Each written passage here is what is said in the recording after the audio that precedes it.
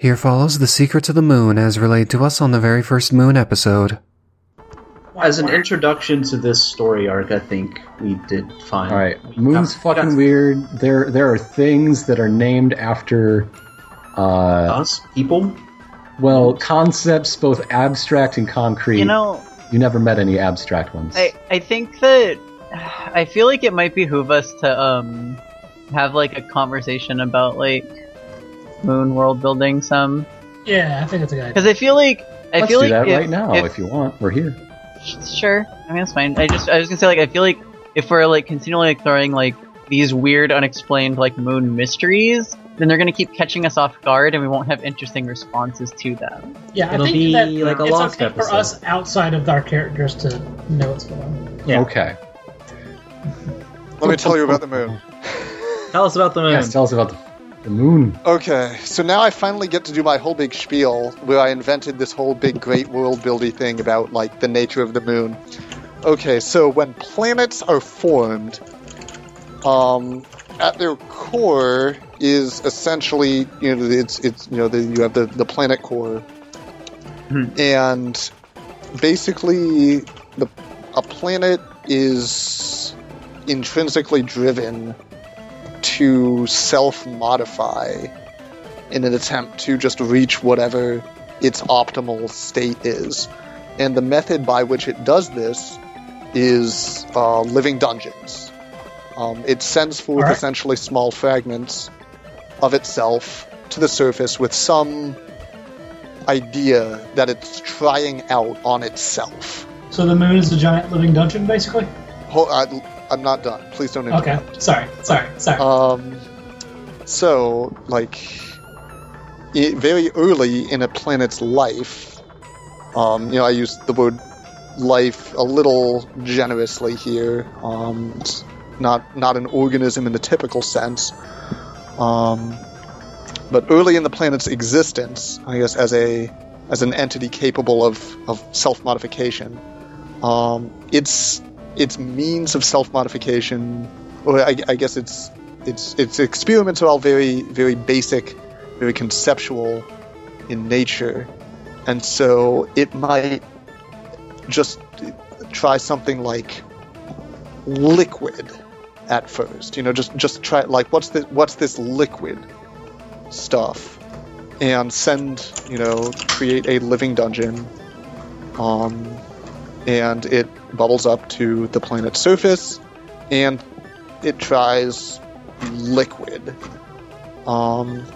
Eventually things get more complex and more specific, but importantly, right at the beginning, it doesn't start off with something like tree.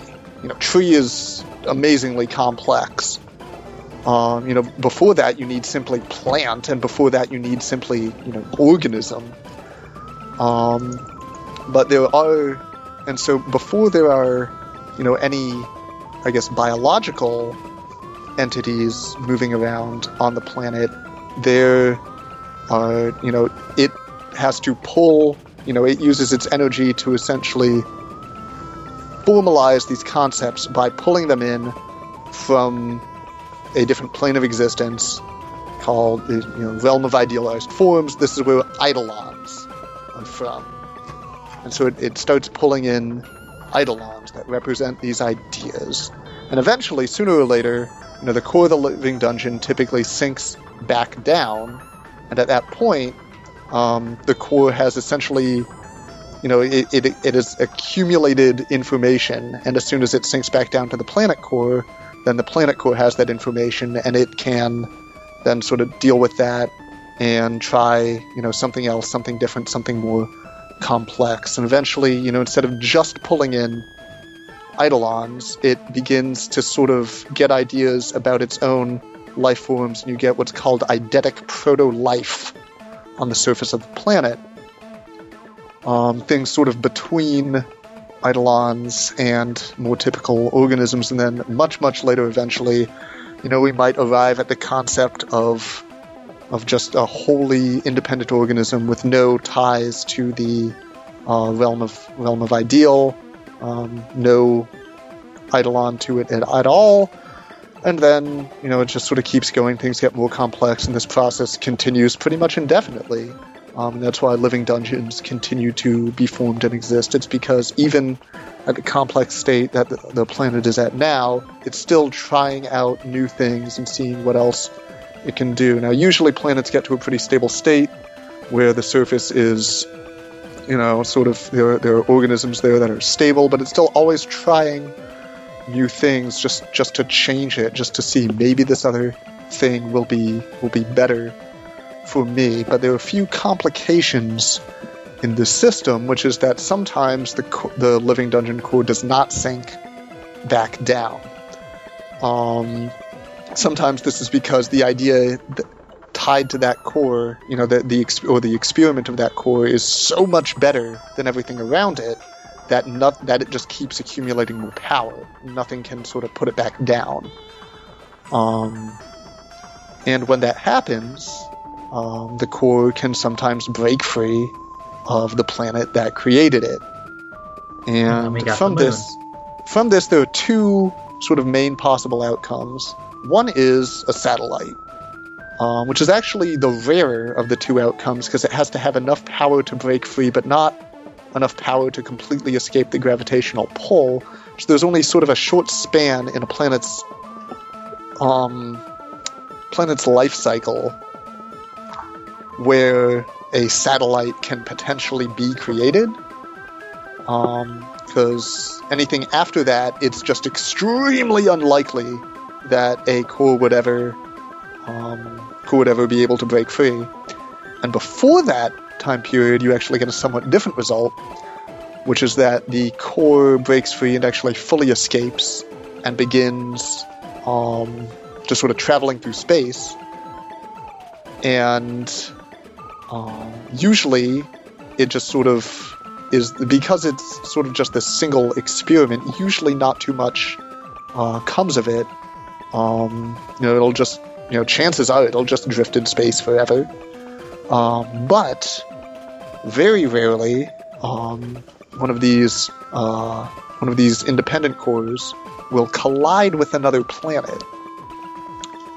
And this can cause problems, not least of which due to the basic physics involved. But because the core of the free core and the planet that it arrives on are sort of fundamentally incompatible.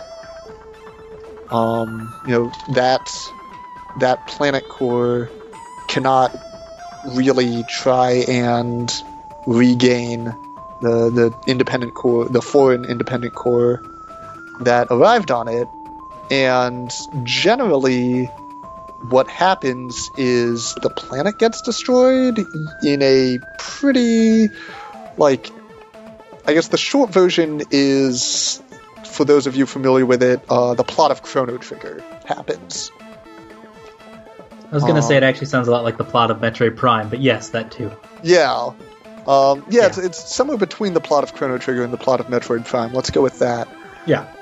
So, what the moon is an early experiment by the planet in just trying to make things, but it was early enough such that the core still had a connection to the realm of the ideal, whereas, a core that was created, say, today, would simply not have that connection, and it could never pull in an Eidolon.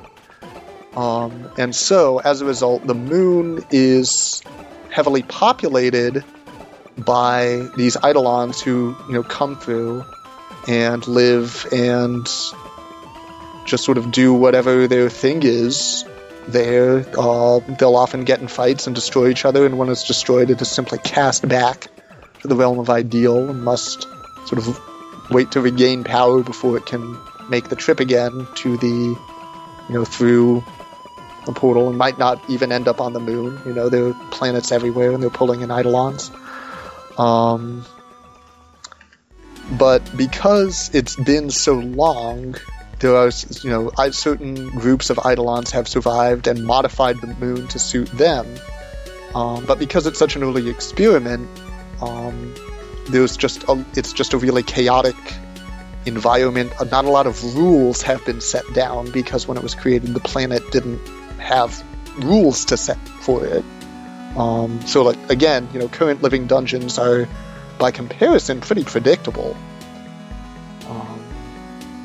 So, basically, the core of the moon, which is calling it the heart of the moon, you hypothesize, is basically the point at which the connection to the realm of the ideal would be the strongest, and where sort of Eidolons come from, which is why they're constantly fighting for control of it. Because if a certain group of, it's to use a video game analogy, you're camping the spawn, as it were. If a certain group of Eidolons is in control of it, a new Eidolon pops through, they basically get to decide, whether or not it gets immediately sent back. As to what any given... Also, it sounds kind of like the Eridu situation, where, like, the Dragonborn are coming from here, so the other Dragonborn stick around so they can raise them to be on their side, to be like them. Right. So except we're dealing with things like happiness and betrayal. Yeah. So that's that's the war that Ketchup was talking about. That's not just something weird that Ketchup made up. There was basically constant fighting among the Eidolons as they struggle for control of the heart of the moon. Basically, no group of Eidolons as of yet has really established firm control. If they did, they would probably be able to greatly influence the strength of whatever concepts they were tied to, in a pretty wide radius, probably including the planet, or at least parts of it. Also, Eidolons gain power when their concept is expressed by other things nearby, which is why being terrified of something around the corner will make the dread Eidolon that is actually standing right in front of you, but you aren't seeing, much more powerful. What else do you want to know about the moon? Is it made of cheese? No. It's made of rubber. We established this. Did we decide if physical forces like gravity really existed in this world, or because I remember we talked about that extensively? Like, it was that. I always say else? no. I always say that physics are fantasy physics. Also, sorry for Fair talking enough. way too much about my idiot. No, it's world okay. building It's cool. moon This is theory. interesting. So Alright, now everyone interrupt me all at once, please. Okay. Got it. the moon is also rather active. It's constantly throwing things off of itself. Like, say, the thing that has a bunch of rage in it and became Mercury, which then became part of RIP, for instance. Yeah. Yeah. I'm real. Do all bees come from the moon? Or this, I think bees might have come from the moon. So I don't know basically what to everything say. that's terrible comes from the moon. I was looking up. I was trying to go through. I went through the whole mint gelato tag on 13questions.tumblr.com because I knew somewhere in there was a list of names of Silver Arrow true. people. Yeah. And while I was going through there, that's where I found a post that just said, like, what was it? I just copy and pasted it directly because it was great. Oh yeah, cool 13th age moon fact, there are bees on the moon. So that's why Bees they're... on the moon. Bees on the moon. We've Yeah. been talking about this moon for literal years, and trying to synthesize it is a trick. But yeah, let's see. If you hadn't figured it out, the reason why why the science officer was capitalizing some nouns is because that wasn't just the concept of honor, that was the Eidolon named Honor. That sort of thing. Oh, Yeah. that's pretty good. Yeah, So they that makes they had sense. allied with honor. Yeah. I like that. Like, I like that the a lot. Eidolons are weird, but they Can you have tell me their- what the their- factions their- in the war are again? I don't... You ran I away don't from think we know Ketchup. them yet. So Ran you away don't know from yet. Ketchup? ran from Ketchup. Ketchup. Well, just in general terms. What is You want to Ketchup? know? I was thinking. Do you want to know out of character stuff that you might then learn in character? No, I guess this is... You can tell me if it's a dumb idea, which it totally could be. No, I guess this is enough for me at least to be able to Okay. roleplay into this realistically being confused as heck. Yeah. So sort of playing along with Well, that. I will. Anything yet? I will check with Medibot, and you can help me if this is too dumb or not dumb enough. I do have I have moon no question problem for with Medibot. this. Okay. Ask me. I have answers to all your problems. Yeah. So, all the Eidolons and stuff, were they all basically gone from the world below, like the main 13th Age world before the first age, or was it like a couple ages in when they stopped appearing? I want to know if the many would have been familiar with these. Probably they were still around a little bit Sorry. during the first age. Because, like I said, sort of the transition from, like, Eidolon to eidetic proto-life to actual life was sort of a gradual one. And so, like, even now, it's extremely unlikely, you know, never is a strong word, but it's fantastically unlikely that, say, a living dungeon that just popped up, you know, as soon as we get back, would have the means to create an Eidolon. It would be fantastically unlikely. Well, I mean, like, Eidolons basically only exist in living dungeons, right? Like, you wouldn't find one outside of one ever, or... It can walk out the front door. Okay. So there could still be some Eidolons still in the world. All life on the planet originated in some living dungeon somewhere. Yeah. Okay. The ages only date from the beginning of civilization, right? Like, the planet's probably been around much longer than that.